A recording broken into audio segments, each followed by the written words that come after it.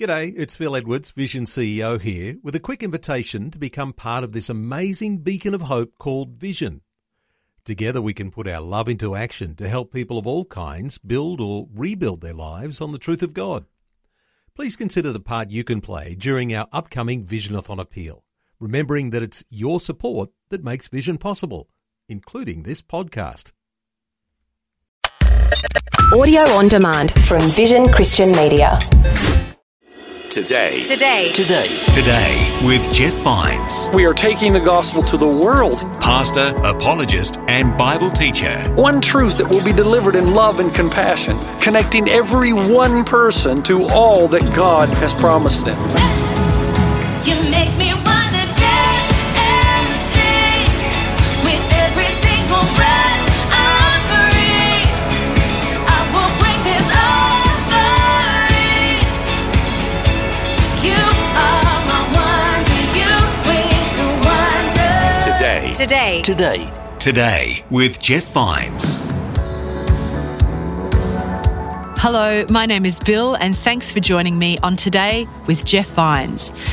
What would make your life complete? Is being happy the most important thing to you? Or is it unachievable? Or not important? In this episode, Pastor Jeff is asking, is happiness easily attained? It might be somewhat of a challenge, this message, to those who say, I just want to be happy. Pastor Jeff looks at Psalm 1 for a formula to give us some direction. Let's hear from Pastor Jeff now on Today with Jeff Vines.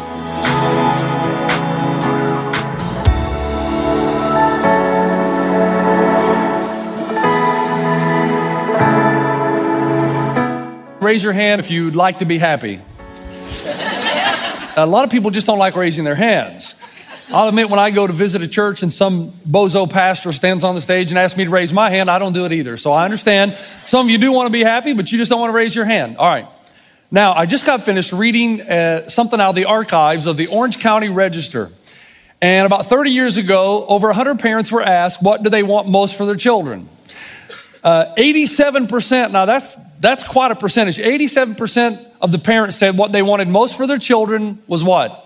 They just want their child to be happy. And I find that interesting. You know, nothing about character, integrity, honesty. I just want my child to be happy. You know, he's a drug dealer, but if he's happy, he's happy. You know, he's a warlord, he's happy. He's a bank robber, yeah, but he's happy. Think about that for a moment. We're so addicted to happiness.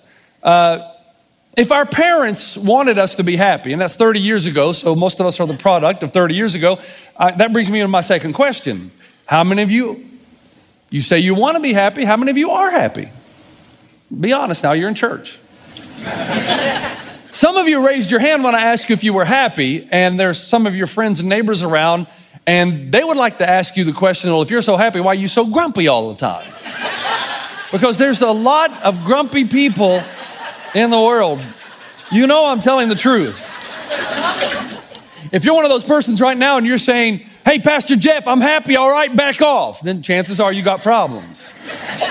Now, here's why I tell you that. I've just got finished with some study and some reading, and the psychology journals tell us we're not happy.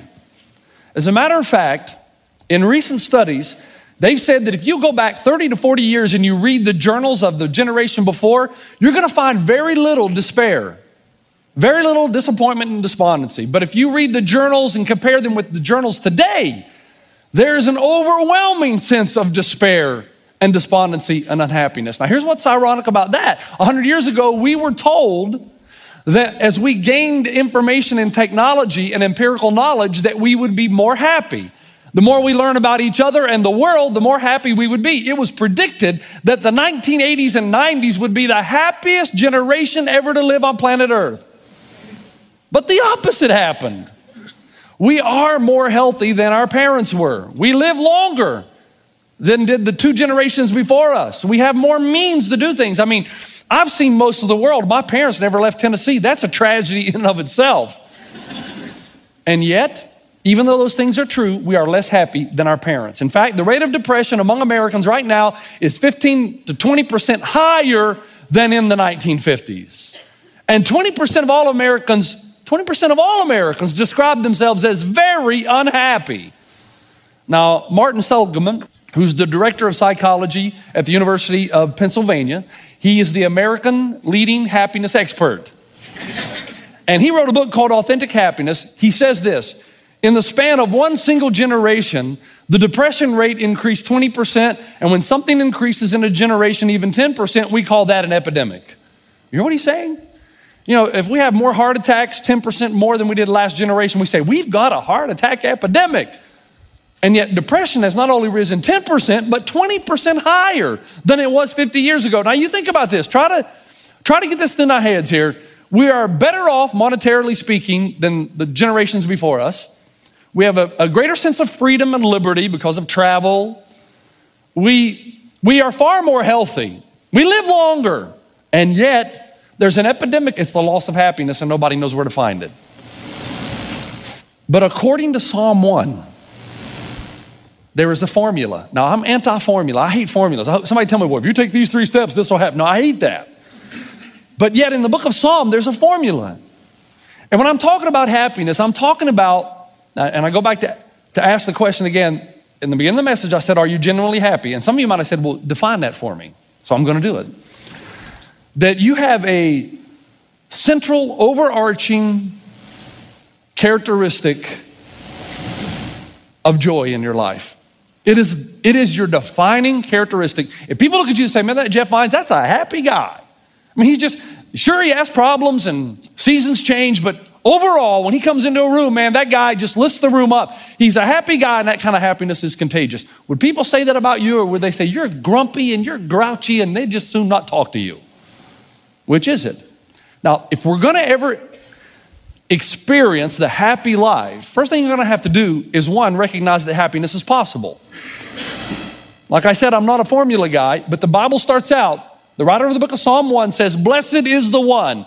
So right away we know, okay, it's possible that you can be glad, that you can be content, that you can be a person filled with joy. That's a staggering statement given today's world, isn't it? So when you hear me say that happiness is possible, even in today's world, there's a part of you that should go, really, Jeff? I mean, really? Honestly, don't get my hopes up. Can I really be happy, genuinely happy like you're describing? I had a high school basketball coach, which I've got a photo of right here. This is him, still coaching today. He had me terrified to go out in the real world. Terrified, because he'd always say to me in practice, for 4 years, he would say, Vines, you think it's tough in here? You think I'm tough on you? Wait till you get out into the real world.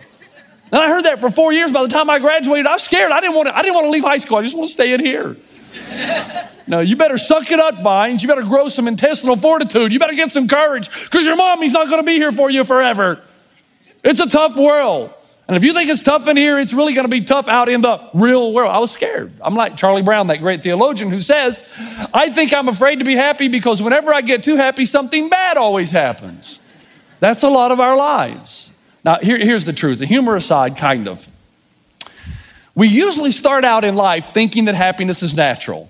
And if I were to ask you if happiness is a natural part of life, your answer would correspond to your age. The younger you are, the more natural you think happiness is. And your idea is this, or at least this group of people, yeah, happiness is natural. Well, for most people, now there are some people that are just stupid. And they make really dumb choices and decisions, and of course they screwed their lives up. That's why they're not happy. But happiness for the rest of us is all natural. And I'm smart enough, and I have enough courage, and I'll do the right thing, and I know I'll have a happy life. That's your opinion when you're young, and you haven't lived enough life yet. There's a second group of people, and they usually, somewhere along the line, migrate away from happiness is natural to happiness is really difficult to achieve. In fact, I think there are 4 groups of people listening to the message right now. There's 1, happiness is natural unless you're really, really stupid and do a bunch of stupid stuff. 2, happiness is unachievable. This is usually the people who have achieved a lot in life, and they thought by getting their goal and achieving their objective that they would be happy, but now they're cynical. If you ever read Forbes magazine, read about the wealthy. They're some of the most cynical people on the planet because they thought by being wealthy and having all these material things, they were going to find a sense of pleasurable satisfaction. They were going to achieve happiness, and they said, I didn't get it. It's impossible. It is unachievable in this life. There's a third group. That's the group that doesn't think about it very much until tragedy comes. And then there's the fourth group the Bible talks about, and the fourth group that Jesus talks about when he says that authentic happiness is neither natural or unachievable, but it's possible. It is possible to be fundamentally and consistently a happy person. So the first thing is happiness is possible. If you ever hope to be happy, it's possible. Now, if it's possible, why do so few people have it? Church is no different. I'm telling you, Christians and non-Christians, sometimes there's no difference. I see Christians walking here every week and they look like they are the saddest lot of people, just depressed. Now, if happiness is possible, and we ask the question, why do so few have it? The psalmist answers it. We got to think together about what the psalmist is trying to write. Theologians say that if you can understand Psalm 1, you can understand the entirety of the Psalms. And here's what the writer does for us. In verse 3, he says, the person who's happy, genuinely happy, is the person who is like a tree planted by streams of water, which yields its fruit in season and whose leaf does not wither. Now, think about this. I hate to be so simplistic or elementary, but put your thinking caps on. They told us when we were small. I'm asking you to do the same thing. Think about a tree right now. Think about this tree behind me. Isn't it true that a tree is not always productive? It's not always green and beautiful. It's not always blossoming. It has seasons, and the seasons change. And when the winter and cold comes, it makes a serious effort to kill it. And when drought and heat comes, the tree is at risk. But this tree, according to the psalmist, unlike many other trees, is planted by a stream of water. And because it's planted by a stream of water, even when the seasons change, it has the ability to access a constant and unremitting stream of water, of life. So that no matter what happens to the tree, no matter how harsh the winter, how dry the summer, because it's planted near the stream of living water, it's able to send its roots down deep into something outside itself when disaster comes.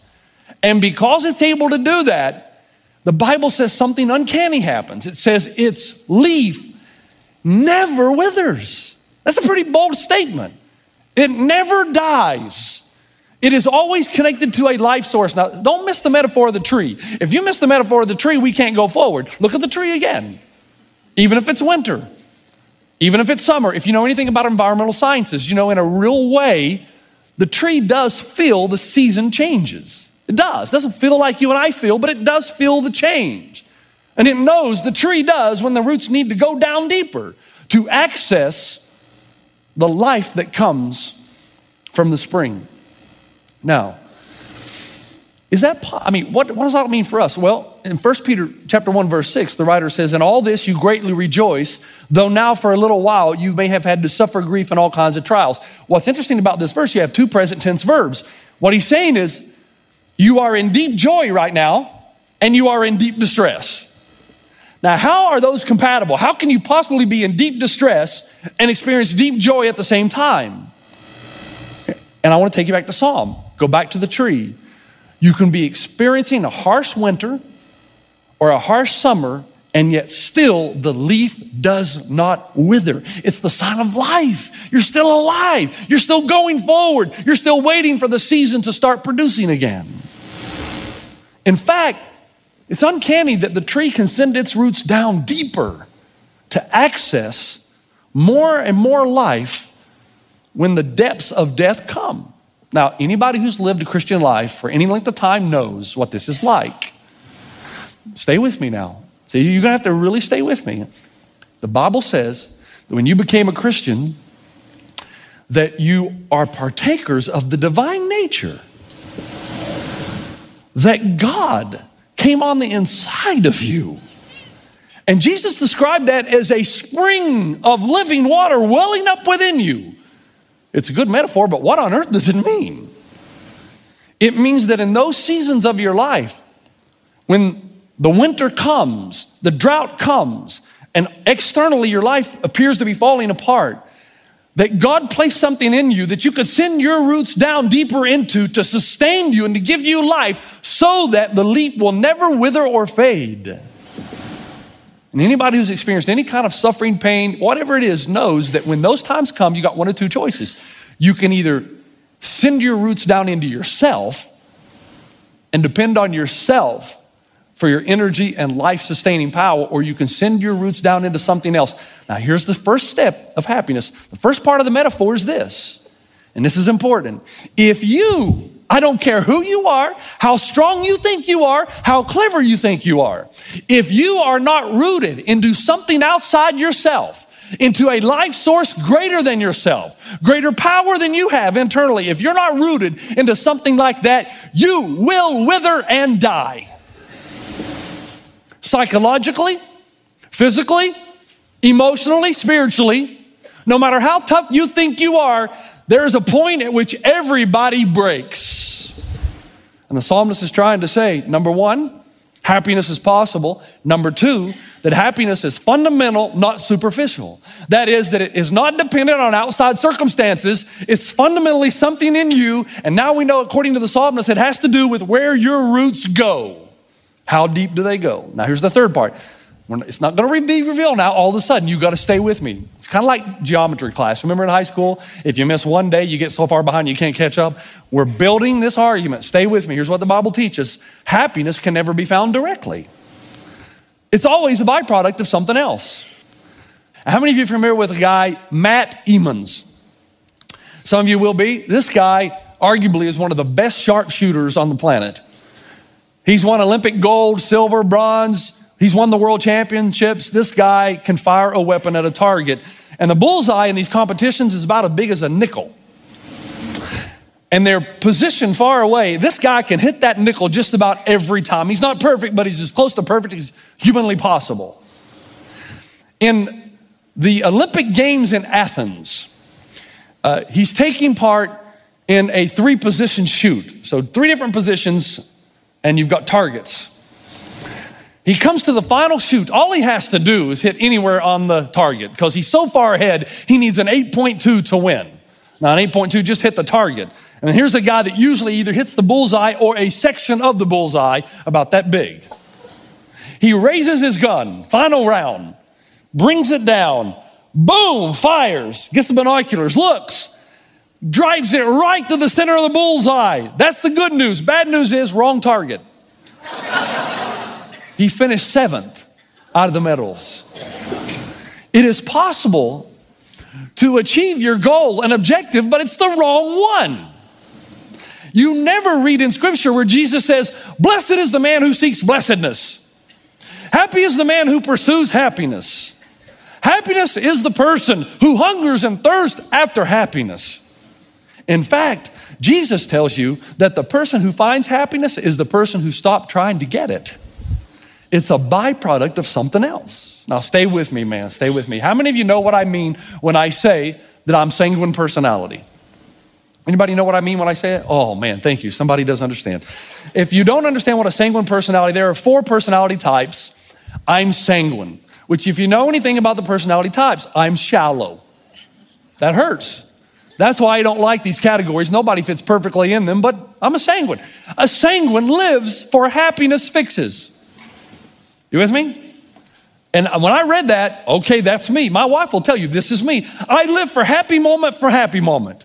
I live from one to the next. In fact, I can work a long time. I can put in a 12-hour day as long as I know that something like Dairy Queen is waiting me at the end of the day. I mean, you know I'm telling the truth. The Heath Bar Blizzard is the best food on God's planet. So the sanguine personality can make it through a very difficult day if there's something to look forward to. I can work an 80-hour-a-day week as long as I know on Friday something good's going to happen. The happiness fix is coming. I'm going to go to the movie with some friends. Or I'm going to have dinner with my family. That's how we're wired. Here's the point. Here's the problem with sanguine personalities, just quickly. The problem with sanguine personalities is we're either all the way up or all the way down. There's no middle ground, which is why my personality type is more susceptible to depression.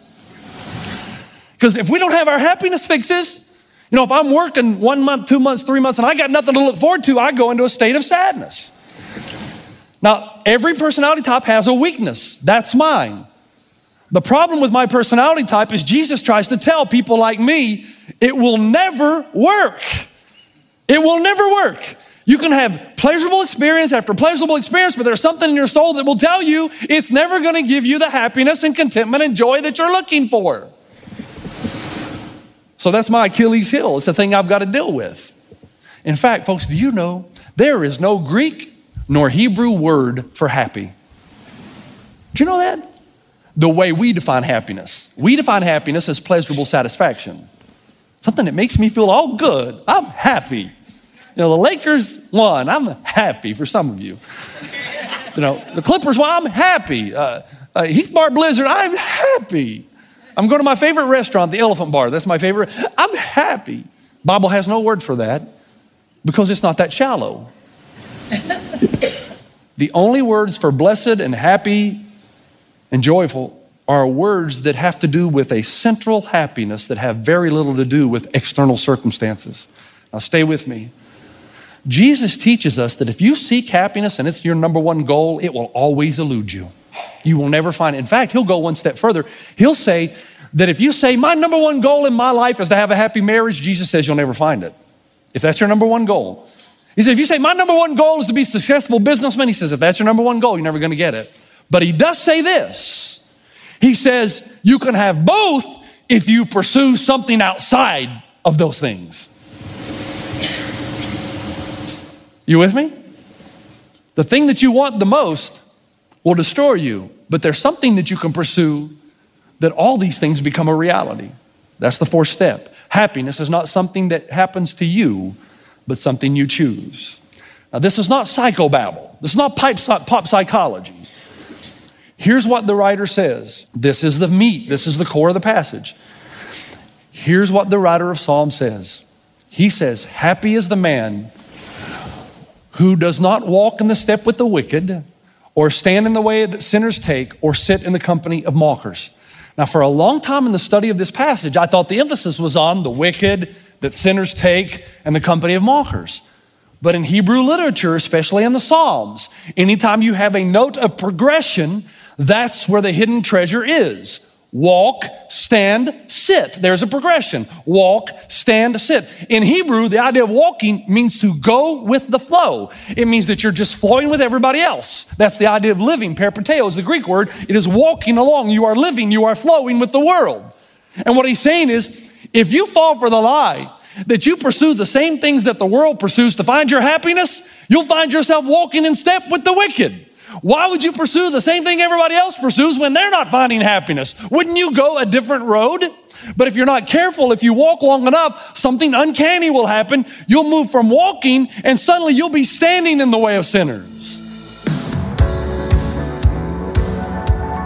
Psalm 1 is full of great direction for us still today, a formula for happiness. But we'll have to continue looking at that next time as Pastor Jeff unpacks its meaning in even more detail. Now, if you're ever going to be happy the way you want to be happy, the first thing the writer does is give you the negative. He says, it's never going to be found if you pursue the same things the world pursues. If you find yourself belonging to that, if you find yourself owned by other things externally, it's never going to happen. You've been listening to Today with Jeff Vines. Next time, we'll bring you a new message from Pastor Jeff. You can listen to more messages like this. Just search for Today with Jeff Vines wherever you get your podcasts.